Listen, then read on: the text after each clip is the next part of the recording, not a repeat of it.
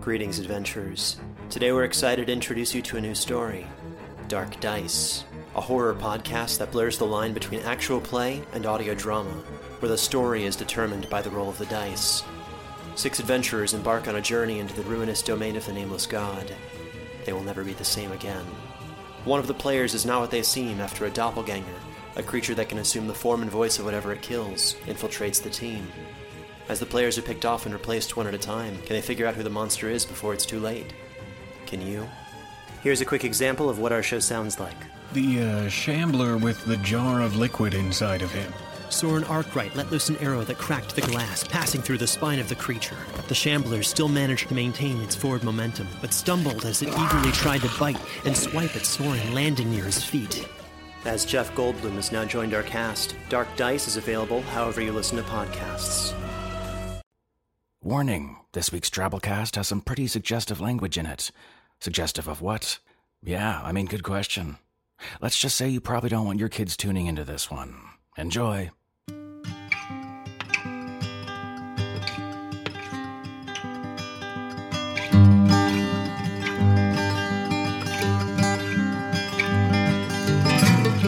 Hello and welcome to the Drabblecast, episode 445. The Drabblecast is a weekly audio fiction magazine that brings strange stories by strange authors to strange listeners, such as yourself. I'm your host, Norm Sherman. This week on the Drabblecast, we wrap up Women and Aliens Month in style by bringing you a Mother's Day, Valentine's Day, basically any kind of day you need it to be story by one of my all-time favorite authors, James Tiptree Jr. James Tiptree? But Norm, you said this was for Women and Aliens Month. Why, yes I did, skeptic, southern-accented, rhetorical me. James Tiptree was the pen name for one of the most interesting people and greatest SF writers you've probably never heard of. Or probably have. I don't know. James Tiptree Jr. was the pseudonym of Alice B. Sheldon, 1915 to 1987, who before turning to writing had been a successful artist, a newspaper art critic, a World War II counterintelligence officer, a chicken farmer, a CIA agent, and a research psychologist. After earning her PhD in psychology in 1967, she started writing science fiction short stories, using a pseudonym to protect her new academic career, and a male name to fit in better at the magazines. As Tiptree, she published 2 novels and 8 collections of fantastic short stories. She won 2 Hugo Awards, 3 Nebula Awards, and 1 World Fantasy Award.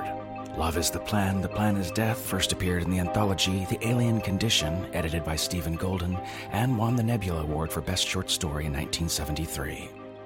Tiptree, man, came out of nowhere in 1967 and blew up the science fiction scene.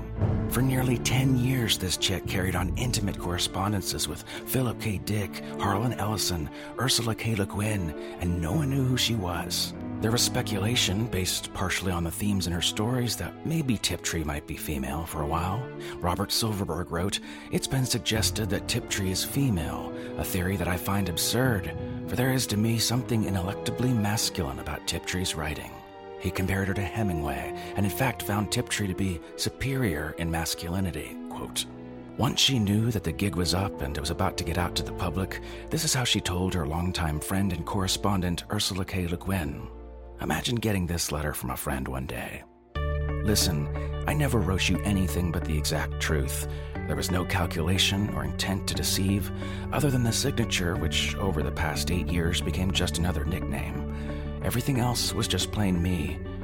But thing is, I'm a 61-year-old woman named Alice Sheldon, nicknamed Allie, solitary by nature but married for 37 years to a very nice man, considerably older, who doesn't read my stuff all that much but is glad I like writing. Anyways, how are you?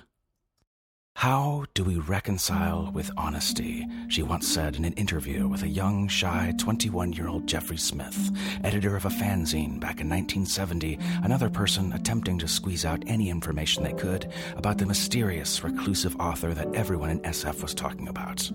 How about telling us what you are willing to let us know about you, was the question. Who is honest? She continued. You know as well as I do, we all go around in disguise. The halo stuffed in the pocket, the cloven hoof awkward in the show, the X-ray eye blinking behind thick lenses, the 2 midgets dressed as one tall man, the pirate in a housewife's smock. So who the fuck cares whether the mask is 1 of 2 millimeters thick? Damn, she could have been a politician too? Oh, skeptical Southern rhetorical norm, what are we gonna do with you? Anyways, we hope you enjoy it. Without further ado, we bring you Love is the Plan is Death by James Tiptree Jr.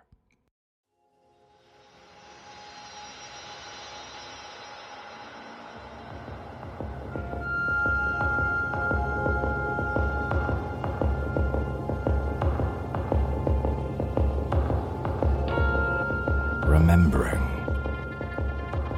Do you hear, my little red? Hold me softly. The cold grows. I remember. I am hugely black and hopeful.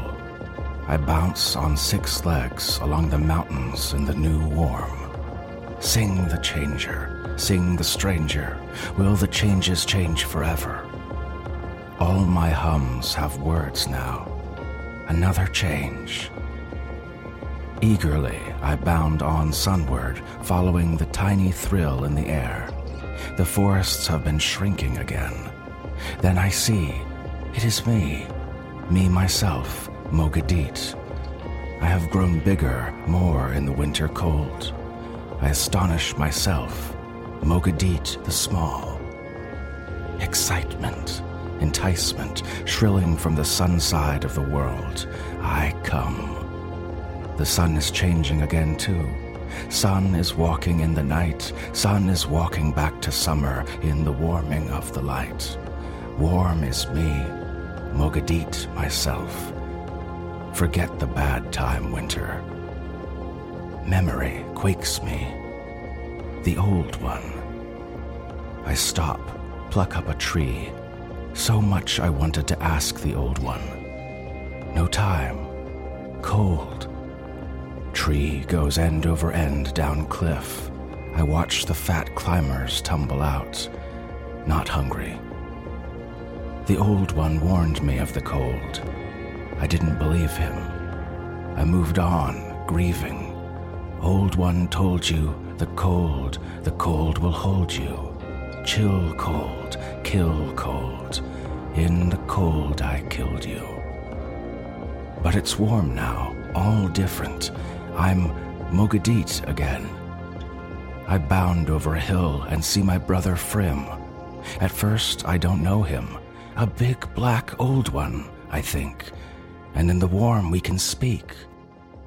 I surge toward him, bashing trees. The big black is crouched over a ravine, peering down. Black back has shiny ripples, like it is Frim. Frim I hunted for, Frim run away. But he's so big now. Giant Frim. A stranger. A changer. Frim! He doesn't hear me. All his eye turrets are under the trees. His end is sticking up, odd-like, all a-tremble. What's he hunting? Frim! It's me, Mogadit! But he only quivers his legs. I see his spurs pushing out. What a fool, Frim. I remind myself how timid he is. I try to move gently. When I get closer, I'm astonished again. I'm bigger than he is now. Changes. I can see right over his shoulder into the ravine. Hot, yellow-green in there. A little glade all lit with sun. I bend my eyes to see what Frim is after, and all astonishments blow up the world. I see you. I saw you. I will always see you, dancing in the green fire, my tiny red star, so bright, so small, so perfect, so fierce. I knew you. Oh, yes, I knew you in that first instant. My dawn berry, my scarlet minikin, red, a tiny baby red one, smaller than my smallest eye, and so brave. The old one said it. Red is the color of love. I see you swat at a hopper twice your size. My eyes bulge as you leap after it and go rolling, shrilling, Lily, Lily, in baby wrath. Oh, my mighty hunter, you don't know someone is looking right into your tender little love fur. Oh, yes, palest pink it is, just brushed with rose. My jaws spurt. The world flashes and reels. And then Frim, poor fool, feels me behind him and rears up. But what a Frim! His throat sacs are ballooning purple-black. His plates are engorged like the mother of the storm clouds, glittering, rattling his spurs. His tail booms. It's mine, he bellows. I can hardly understand him. He jumps straight at me. Stop, Frim! Stop! I cry, dodging away, bewildered. It's warm. How can Frim be wild, kill wild? Brother Frim, I call gently, soothingly, but something is badly wrong. My voice is bellowing too. Yes, in the warm, and I want only to calm him. I am full of love. But the kill roar is rushing through me. I, too, am swelling, rattling, and booming, invincible. To crush, to rend. Oh, I am ashamed. I came to myself in the wreckage of Frim pieces everywhere, myself sodden with Frim. But I did not eat him. I did not. Should I take joy in that? Did I defy the plan? But my throat was closed, not because it was Frim, but because of darling you. You! Where are you? The glade is empty. Oh, fearful fear, I've frightened you. You've run away. I forget Frim. I forget everything but you, my heart meet, my precious tiny red. I smash trees. I uproot rocks. I tear the ravine open. Oh, where are you hiding? Suddenly, I have a new fear. Has my wild search harmed you? I force myself calm. I begin questing, circling ever wider over the trees, moving cloud silent, thrusting my eyes and ears down into every glade. A new humming fills my throat. Ooh, ooh-ah, rum-a-loo-loo, I moan. Hunting for you. Once I glimpse a black bigness far away, and I'm suddenly up at my full height, roaring. Attack the black. Was it another brother? I would slay him, but the stranger is already vanishing. I roar again.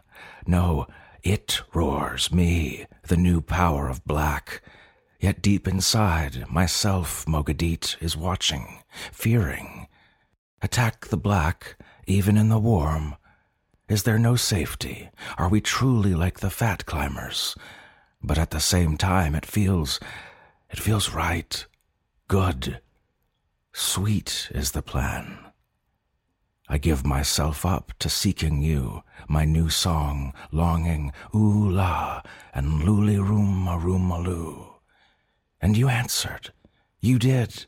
So tiny you, hidden under a leaf, shrilling, lee, trilling, thrilling, half-mocking, already imperious. Oh, how I whirl, I crash, I try to look under my feet, stop frozen in horror of squishing the lee, rocking and longing, moaning Mogadit.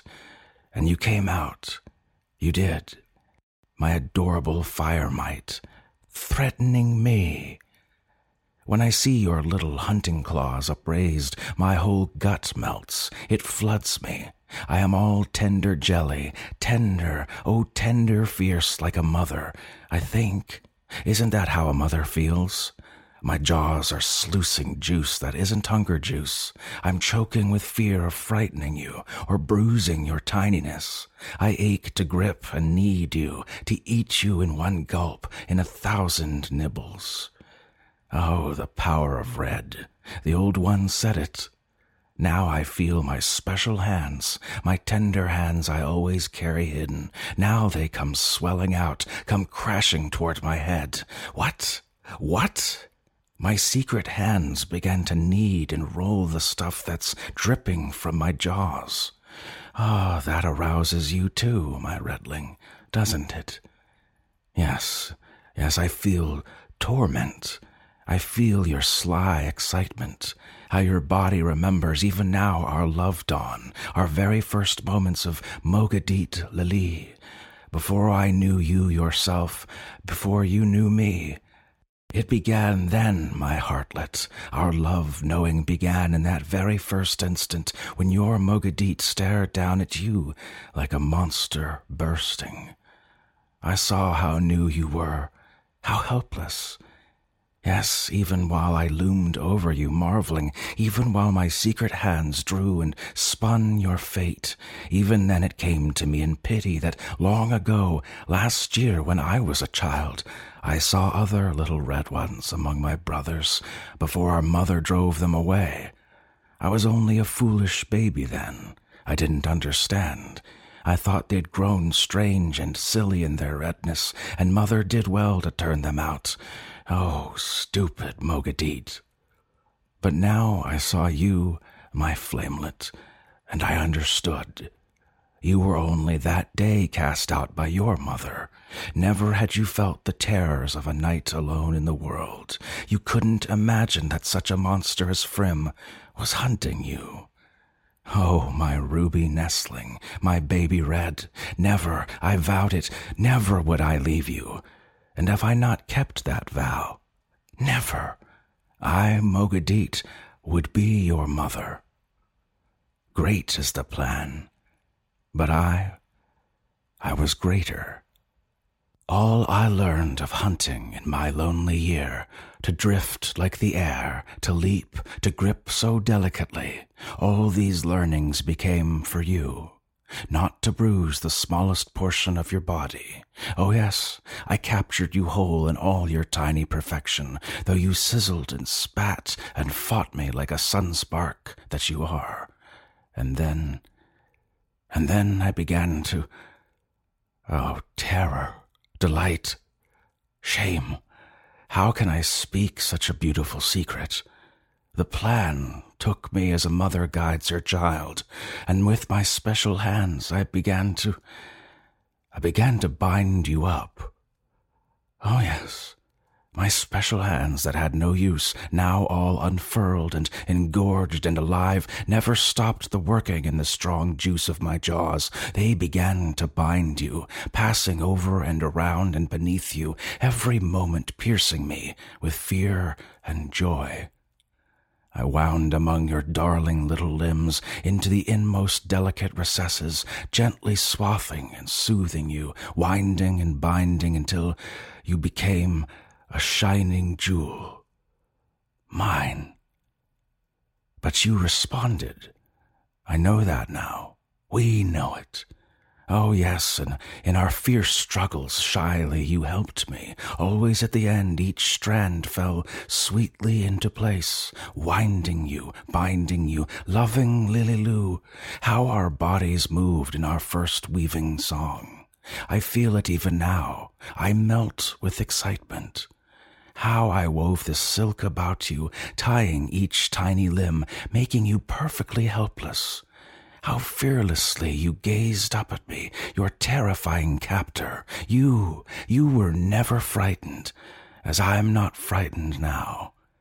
Isn't it strange, my loveling, this sweetness that floods our bodies when we yield to the plan? Great is the plan. Fear it, fight it, but hold the sweetness yet. Sweetly began our love time, when first I became your new true mother, never to cast you out. How I fed you and caressed and tended and fondled you. What a responsibility it is to be a mother.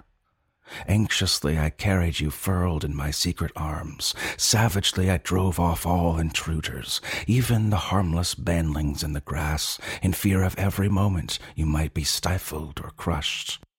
And all the warm nights long, how I cared for your helpless little body, carefully releasing each infant limb, flexing and stretching it, cleaning every scarlet morsel of you with my giant tongue, nibbling your baby claws with my terrible teeth, reveling in your baby hum, pretending to devour you while you shrieked with glee. Lee, Lily, love, Lily, Lee. But the greatest joy of all was when we spoke. We spoke together, we two. We communed, we shared, we poured ourselves into one another.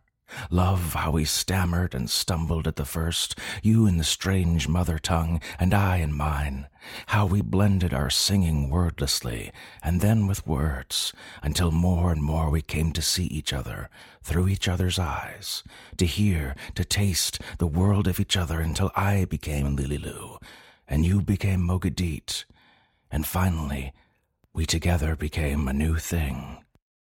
Oh, love, are we the first? Have others loved their whole selves?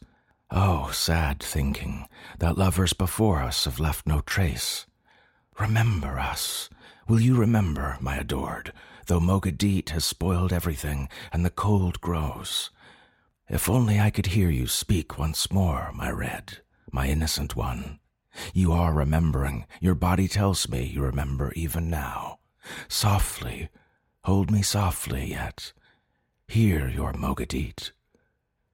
You told me how it was being you, yourself, tiny redling, of your mother, your dreams, your baby joys and fears. And I told you mine and all my learnings in the world since the day when my own mother. Hear me, my heartmate. Time runs away. On the last day of my childhood, my mother called us all under her. Sons, sons.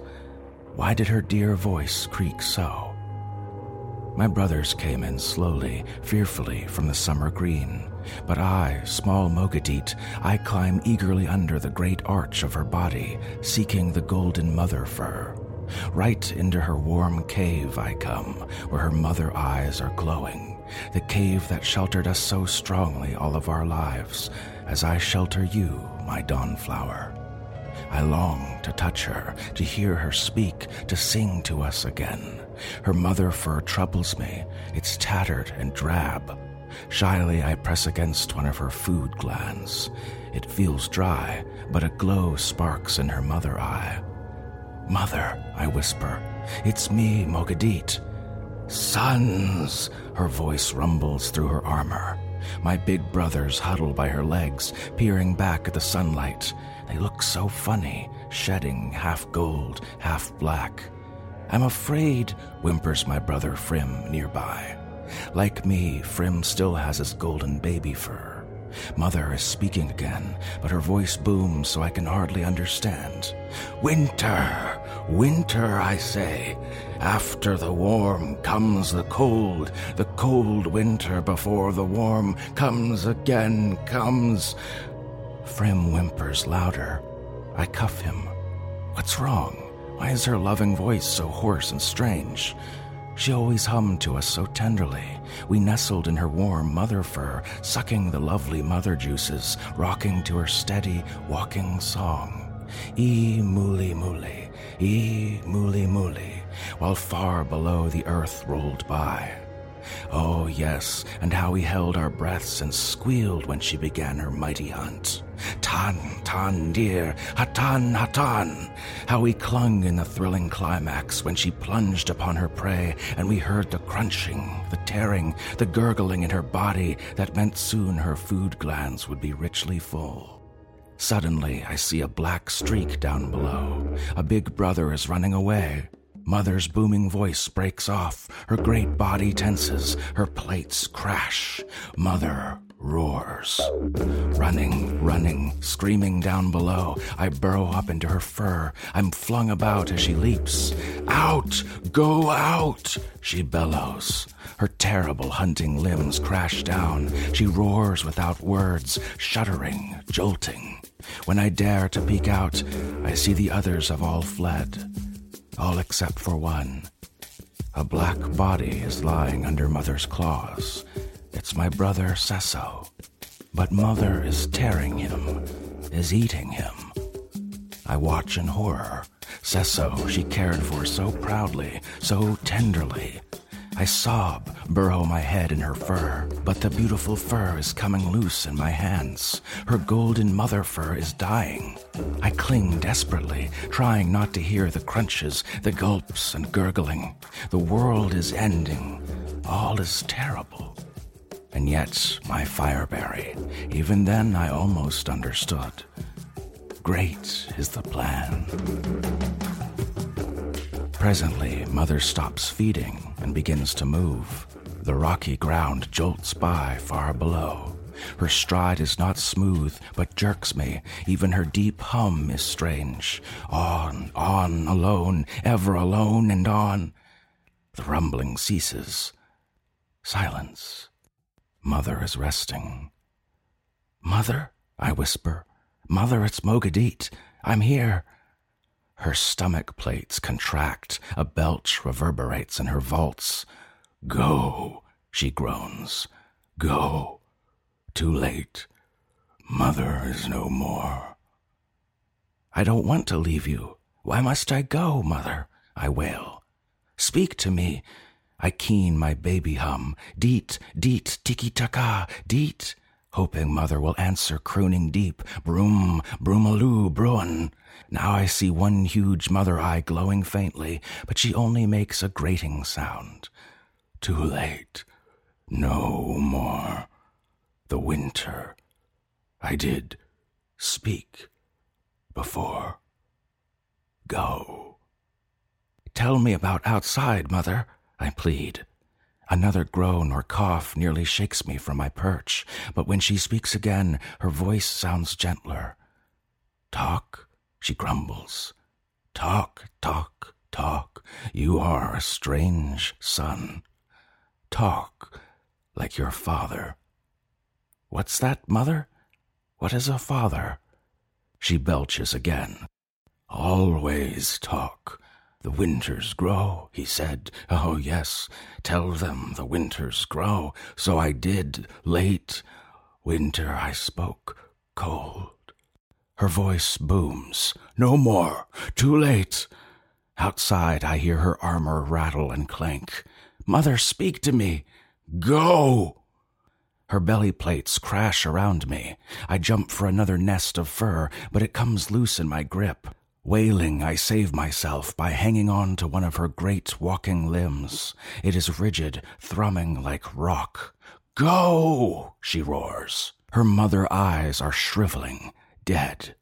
I panic, scramble down. Everything is vibrating, resonating around me. Mother's holding back a storm of rage. I leap for the ground. I rush, diving into a crevice. I wiggle and burrow under the fearful bellowing and clinging that rains on me from above. Into the rocks I go, with the hunting claws of Mother crashing behind me. Oh, my redling, my tiny little redling, never have you known such a night. Those dreadful hours hiding from the monster that had been my loving mother. I saw her once more. When dawn came, I clambered up a ledge and peered through the mist. It was warm then. The mists were warm. I knew what mothers looked like. We had glimpses of huge, horned, dark shapes before our mother hooted us under her. Oh, yes, and then would come Mother's earth-shaking challenge, and the strange Mother's answering roar, and we'd cling tight, feeling her surge of kill fury, buffeted, deafened, battered, while our mother charged and struck. And once, while our mother fed, I peeped out and saw a strange baby squealing in the remnants on the ground below. But now it was my own dear mother I saw lurching away through the mists, that great rusty gray hulk, so horned and bossed that only her hunting eyes showed above her armor, swiveling mindlessly, questing for anything that moved. She crashed her way across the mountains, and as she went, she thrummed a new harsh song. Cold, cold, ice and lone, ice and cold and end. I never saw her again. When the sun rose, I saw that the gold fur was peeling from my shiny black. All by itself, my hunting limb flashed out and knocked a hopper right into my jaws. You see, my berry, how much larger and stronger I was than you when Mother sent us away. That also is the plan, for you were not yet born. I had to live on while the warm turned to cold and while the winter passed to warm again before you would be waiting. I had to grow and learn. To learn, my Lulu. That is important. Only we black ones have time to learn. The old one said it. Such small learnings at first, to drink the flat water stuff without choking, to catch the shiny flying things that bite, and to watch the storm clouds and the moving of the sun, and the nights and the soft things that moved on the trees, and the bushes that kept shrinking. Only it was me, Mogadit, growing larger. Oh yes, and the day when I could knock down a fat climber from its vine. But all these learnings were easy. The plan in my body guided me. It guides me now, Lulu. Even now it would give me peace and joy if I yielded to it. But I will not. I will remember to the end. I will speak to the end. I will speak the big learnings. How I saw, though I was so busy catching and eating more, always more, I saw all things were changing. The bushes changed their buds to berries, the fat climbers changed their colors, even the sun changed, and the hills. And I saw all things were together with others of their kind, but only me, Mogadit. I was alone. I went marching through the valleys in my shiny new black, humming my new song, Tura Tara, Turatan. Once I glimpsed my brother Frim, and I called him, but he ran like the wind. And when I went to the next valley, I found the trees all smashed down, and in the distance I saw a black one like me, only many times bigger, huge, almost as big as Mother, sleek and glossy new. I would have called, but he reared up and saw me, and roared so terribly that I too fled like the wind to empty mountains. And so I learned, my redling, how we are alone even though my heart was full of love, and I wandered, puzzling and eating ever more and more. I saw the trails. They meant nothing to me then, but I began to learn the important thing. The cold. You know it, my little red, how in the warm days I am me, myself, Mogadit, ever growing, ever learning. In the warm we think, we speak, we love. We make our own plan. Oh, did we not, my love mate? But in the cold, in the night, for the nights were growing colder, in the cold night I was, what? Not Mogadit. Not Mogadit thinking, not me, myself, only something that lives, acts without thought, helpless Mogadit. In the cold is only the plan. I almost thought it. And then one day the night chill lingered, and the sun was hidden in the mists, and I found myself going up the trails. The trails are a part of the plan too, my redling. The trails are of winter. There we must go, all of us, we blacks. When the cold grows stronger, the plan calls us upward. Upward, we begin to drift up the trails, up along the ridges to the cold, the night side of the mountains. Up beyond the forests where the trees grow scant and turn to dead stonewood. So the plan drew me, and I followed, only half aware. Sometimes I came into warmer sunlight where I could stop and feed and try to think, but the cold fogs rose again, and I went on and up. I began to catch sight of others like me, far along the mountain flank, moving steadily up. They didn't rear or roar when they saw me. I didn't call to them. Each one alone we climbed on toward the caves, unthinking, blind. And so I would have gone, too. But then the greatest thing happened. Oh no, my Lulu, not the greatest. The greatest of all is you, of course. It will always be you. My precious sunmite, my red love baby. Don't be angry. Hold me softly. I must say our big learning. Hear your Mogadit now. Hear and remember.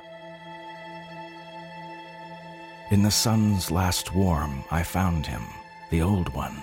A terrible sight, so maimed and damaged, parts rotting and gone. I stared, thinking him dead. Suddenly his head rolled feebly, and a croak came out. "Young one?" An eye opened in his festering head. A flyer pecked at it. "Young one, wait." And I understood him.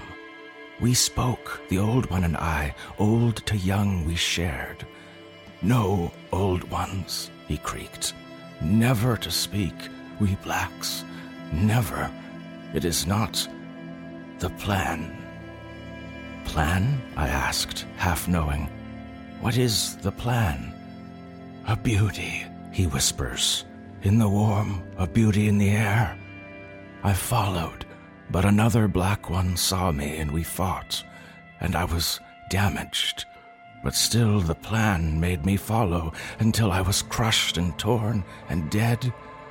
But I lived, and the plan let me go, and I crawled here to wait and to share. But his head sags. Quickly I snatch a flyer from the air and push it to his torn jaws. "Old one, what is the plan?" He swallows painfully, his one eye holding mine. "In us," he says, thicker. "In us, moving in us, all things necessary for life. You've seen. When the baby is golden, the mother cherishes all winter long, but when it turns red or black, she drives it away.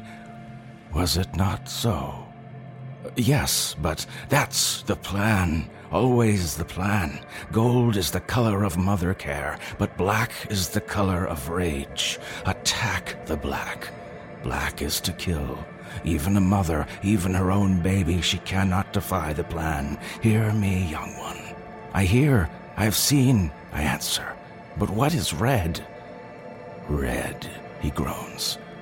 "Red is the color of love." "No," I say, "stupid Mogadit. I know love. Love is gold." The old one's eye turns from me. "Love," he sighs. "When the beauty comes in the air, you will see." He falls silent. I fear he's dying, but what can I do? We stay silent there together in the last misty sunwarm. Dimly on the slopes I can see other black ones, like myself, drifting steadily upward on their own. "Old one, where do we go?" "You go to the caves of winter. That is the plan." "Winter, yes, the cold. Mother told us. And after the cold winter comes the warm. I remember. The winter will pass, won't it? Why did she say the winters grow? Teach me, old one, what is a father?" "Father, a word I don't know. But wait," his mangled head turns towards me. "The winters grow. Your mother said this. Oh, cold, oh, lonely," he groans. "A big learning she gave you. This learning I fear to think." His eye rolls, glaring. I am frightened inside. "Look around, young one. Those stony deadwoods, dead shells of trees that grow in warm valleys. Why are they here? The cold has killed them. No living tree grows here now. Think, young one." I look, and it's true. It is a warm forest killed to stone. Once it was warm here. Once it was like the valleys. But the cold has grown stronger. The winter grows, do you see? And the warm grows less and less. But the warm is life. The warm is me, myself. Yes, in the warm we think, we learn. In the cold is only the plan. In the cold we are blind, waiting here. I thought, was there a time when it was warm once? Did we come here, we blacks, in the warm to speak, to share? Oh, young one of fearful thinking, does our time of learning grow shorter, shorter? Where will it end? Will the winters grow until we can learn nothing but only live blindly in the plan, like the silly fat climbers who sing but do not speak? His words fill me with cold fear. Such a terrible learning. No, we will not. We must hold the worm. Hold the worm. He twists painfully to stare at me. Hold the worm. A great thinking, yes, but how? How? Soon it will be too cold to think, even here.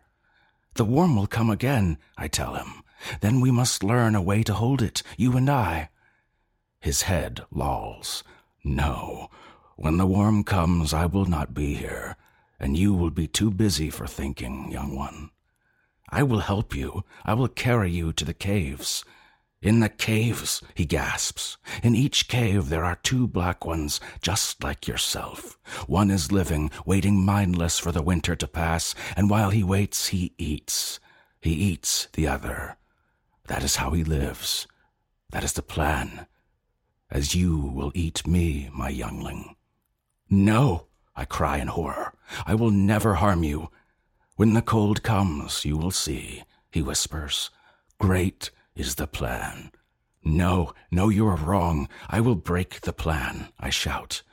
A cold wind is blowing from the summit. The sun dies. Never will I harm you, I bellow. You are wrong to say so.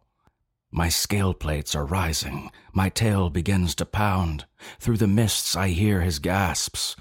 I recall dragging a heavy black thing to my cave. Chill cold, kill cold. In the cold I killed you.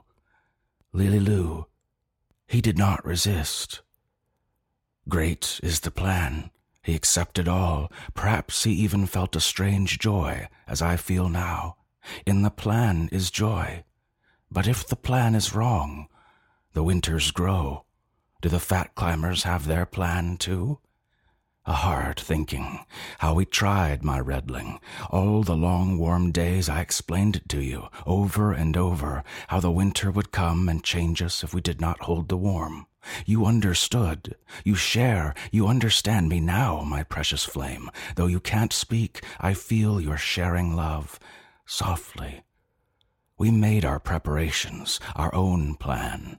Even in the highest heat we made our plan against the cold. Have other lovers done so?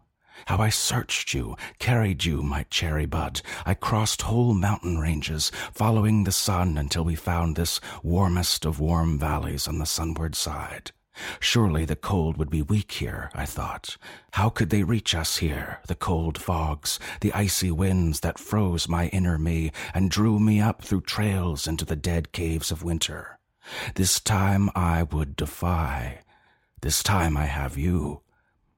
Don't take me there, my Mogadit, you begged, fearful of the strangeness. Never, my Lily Lou, never, I vow it. Am I not your mother, little redness? But you will change. The cold will make you forget. Is it not the plan? We will break the plan, Lily. See, you are growing larger, heavier, my fireberry, and always more beautiful. Soon I will not be able to carry you so easily. I could never carry you to the cold trails, and I will never leave you. But you are so big, Mogadit. When the change comes, you will forget. You'll drag me to the cold. Never. Your Mogadit has a deeper plan. When the mists start, I will take you to the farthest, warmest cranny of this cave, and there I will spin a wall, so you will never, never be pulled out, and I will never, never leave you. Even the plan cannot draw Mogadit from Lily Lou. But you will have to go hunting for food, and the cold will take you then, and you will forget me and follow the cold love of winter and leave me there to die. Perhaps that is the plan. Oh, no. No, my precious redling, don't grieve, don't cry. Hear your Mogadit's plan. From now on, I'll hunt twice as hard. I'll fill this cave to the top. I will fill it with food now so I can stay by you all winter. And so I did, didn't I, my Lily? Silly Mogadit, how I hunted, how I brought lizards, hoppers, fat climbers, and banlings by the score. What a fool! For of course they rotted there in the heat, and the heaps turned green and slimy, but still good-tasting, eh, my berry? Oh, beautiful you became, my jewel of redness, so bursting fat and shiny full, but still my tiny one, my sun-spark. Each night after I fed you, I would part the silk, fondling your head, your eyes, your tender ears, trembling with excitement for the delicious moment when I would release your first scarlet limb to caress and exercise it and press it to my pulsing throat sacs. Sometimes I would unbind two together for the sheer joy of seeing you move. And each night it took longer. Each morning I had to make more silk to bind you. How proud I was, my Lily Lou. That was when my greatest thinking came. As I was weaving you so tenderly into your shining cocoon, I thought, why not bind up living fat climbers, pen them alive so their flesh will stay sweet and they will serve us through the winter? That was a great thinking, Lily Lou, and I did this, and it was good. Fat climbers in plenty I walled in a little tunnel, and many, many other things as well, while the sun walked back toward winter and the shadows grew and grew. Fat climbers and banlings and all the tasty creatures and even, oh, clever Mogadit, all manner of leaves and barks and stuff for them to eat. We've broken the plan for sure, my Lily Red.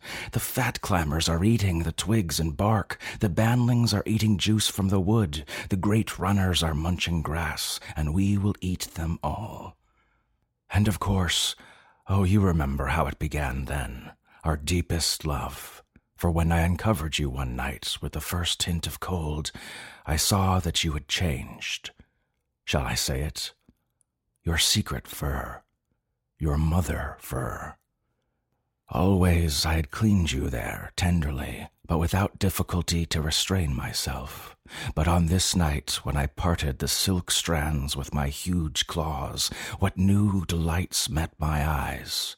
No longer pink and pale, but fiery red, red! Scarlet blazed like the reddest sunrise, and golden-tipped, swollen, curling, and dewy.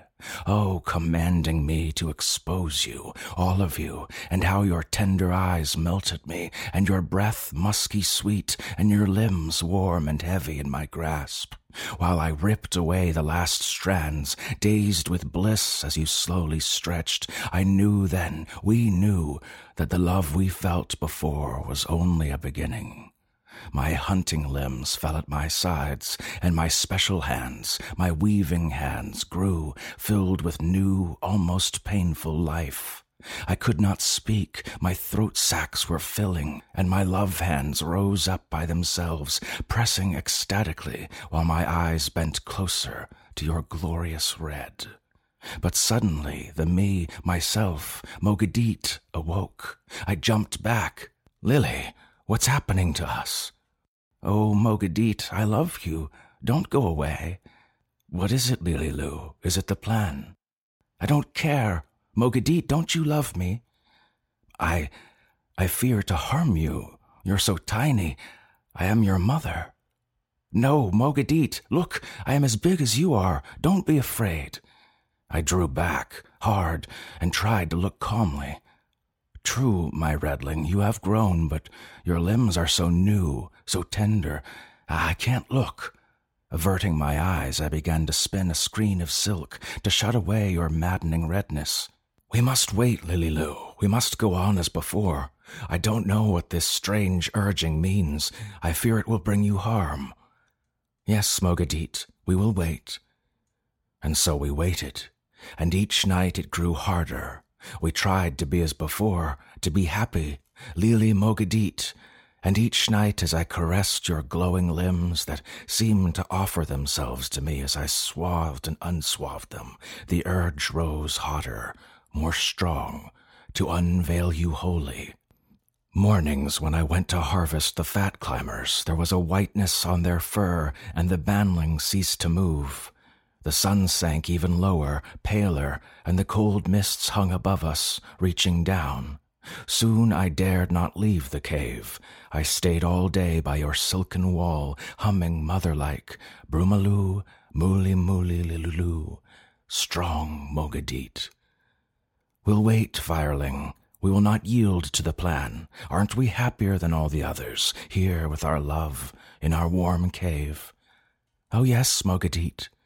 I'm myself now. I'm strong. I'll make my own plan. I will not look at you until the sun comes back. Yes, Mogadit. Mogadit, my limbs are cramped. Oh, my precious, wait, see, I am opening the silk very carefully. I will not look, I won't. Mogadit, don't you love me? Lily Lou, oh, my glorious one, I fear, look, Mogadit, see how big I am, how strong. Oh, Redling, my hands, what are they doing to you? For with my special hands I was pressing the hot juices from my throat sacs, and tenderly parting your sweet mother fur, and placing my gift within your secret place. And as I did this, our eyes entwined, and our limbs made a wreath. My darling, do I hurt you? Oh no, Mogadit, oh no. Outside, the world grew colder yet, and the fat climber ceased to eat, and the banlings lay still and began to stink. But still we held the warmth deep in our cave, and still I fed my beloved on the last of our food. And every night our new ritual of love became freer, richer, though I compelled myself to hide all but a portion of your sweet body. But each dawn it grew harder. Mogadit, why do you not bind me any more? I'm afraid. A moment, Lily, a moment. I must caress you once more. I'm afraid, Mogadit. Cease now and bind me. But why, my lovekin?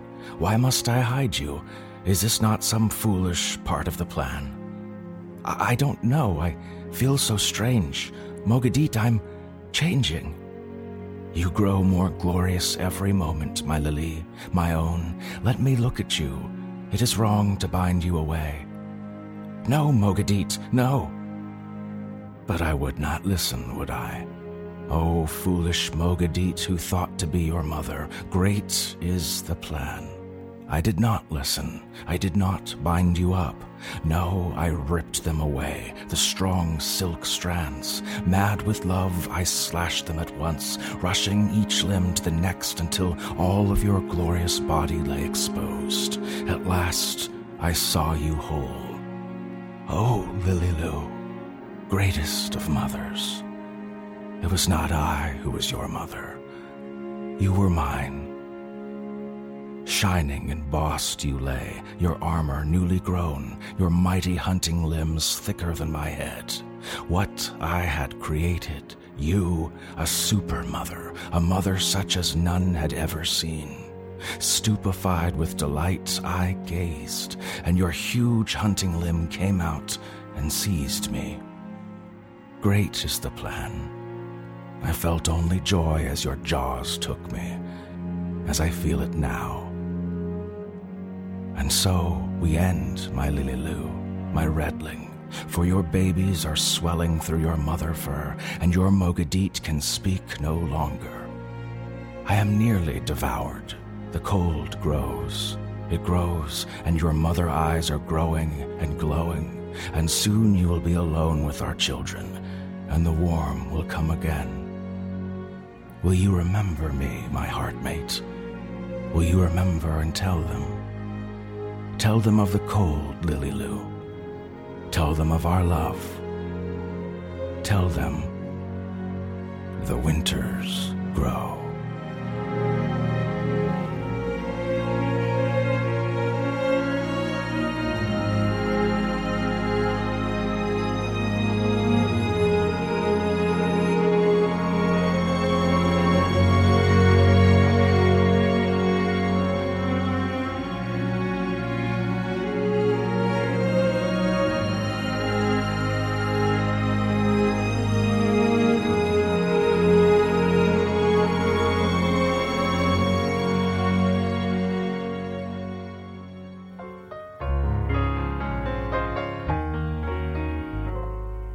There are many ways to say I love you. There are many ways to say I care about you.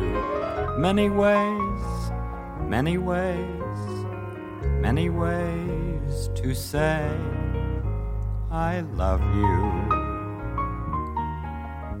There's the cooking way to say I love you. There's the cooking something someone really likes to eat. The cooking way, the cooking way, the cooking way to say I love you. There's the eating way to say I love you. There's the eating something someone made especially. The eating way, the eating way, the eating way to say I love you. And that was our story. Hope you enjoyed it. Is that a giant hunting claw in your pocket, or are you just happy to see me? Oh, both? Okay, well, that's weird. Well, hey, at least it's not your penis, though. Because that's what the joke's supposed to... You know, I'm still not really stoked about where things stand, though. Lots to unpack in that tale, huh? That's Tiptree for you. And here's a little more to pull out of that big ol' forbidden silk suitcase. While exploring heavy subject matter like human evolution, love, morality, sex, gender, cave cannibalism, Tiptree wanted to write the main protagonist's act, with a voice that spoke in both a familiar way and one according to its primitive perceptions.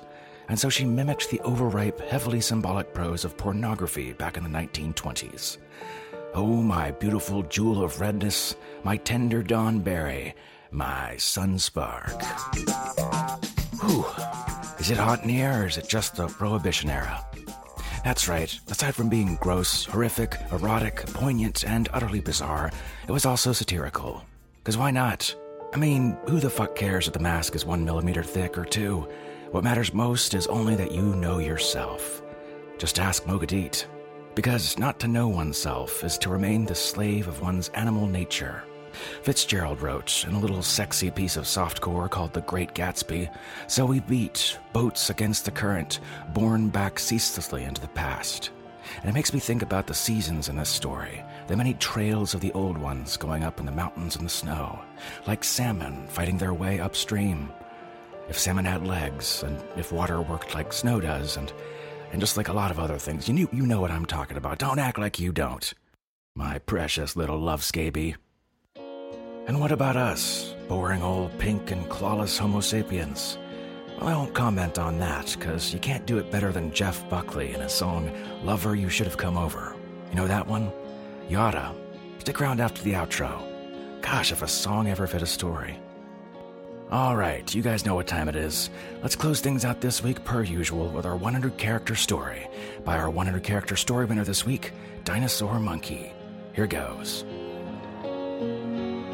Ash spat a tooth out of his bloodied mouth. The Ash in the mirror grinned maniacally before punching him in the jaw again.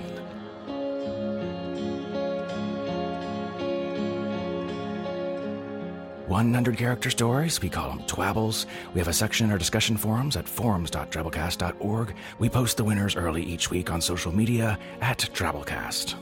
Special thanks to our kick-ass episode artist this week, Annika Kristen. Annika is an artist and writer of science fiction and an amateur Aryanologist. She lives in the dead center of South Africa with her spawn, spouse, cat, and tarantulas. I almost read that as spouse cat at first and was about to say, they let you marry your cat down in South Africa? Had me about calling the vet and getting a ring size. Anyways, great job, Annika. Looks fantastic. Are you an artist out there? You want to contribute your talents to the podcast by doing some episode cover art? Let us know. Write our art director, bo@drabblecast.org. Remember, the Drabblecast is brought to you with a Creative Commons Attribution Non-Commercial No Derivatives License, which means don't change it, don't sell it, but feel free to share it all you like. Write us a review on iTunes. Tell a friend. Spread the weird. Do remember that the Drabblecast relies on the support of listeners just like yourself. If you enjoyed our story this week and the Drabblecast in general and want to help us keep going, go to drabblecast.org and look for the support options at the top. You could donate once in any amount or sign up for an automated monthly subscription. We appreciate your support. Our show this week was brought to you by Bo Kyer, Abby Hilton, Jason Smith, Jason Cavella, Maria Dom, Jen Fisher, Tom Baker, The Uncircumcised Penis of a Giant Squid, Adam Pratt, Melissa Harvey, Sandra Odell, and yours truly, Norm Sherman, reminding you to hold on to the warmth.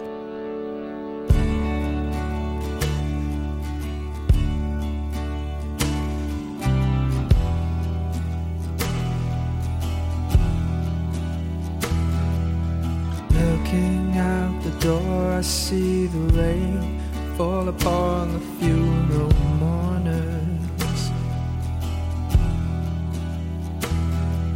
parading in a wake of sad relations as their shoes fill up with water.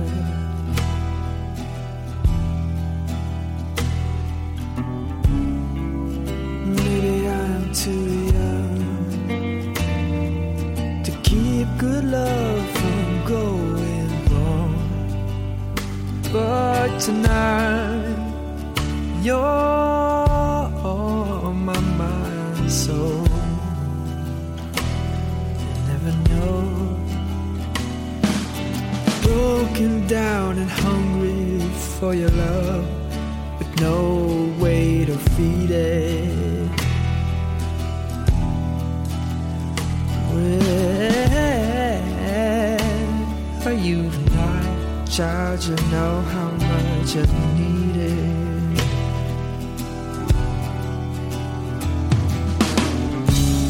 Too young to hold on, and too old to just break free and run. Sometimes a man gets carried away, he feels like it should be having his fun, but much too blind to see the damage he's done. Sometimes a man must wait to find the really who has no one.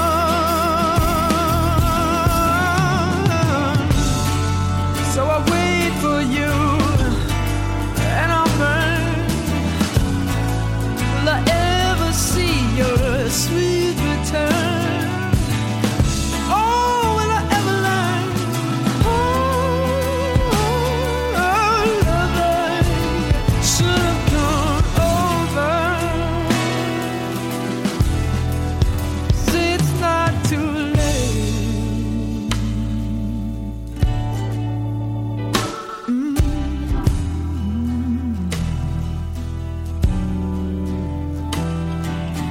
Lonely is the room, the bed is made, the open window lets the rain in.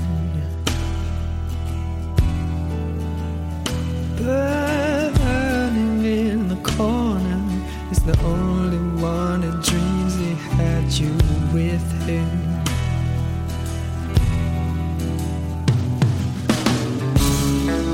My body turns and yearns for a sleep that won't ever come.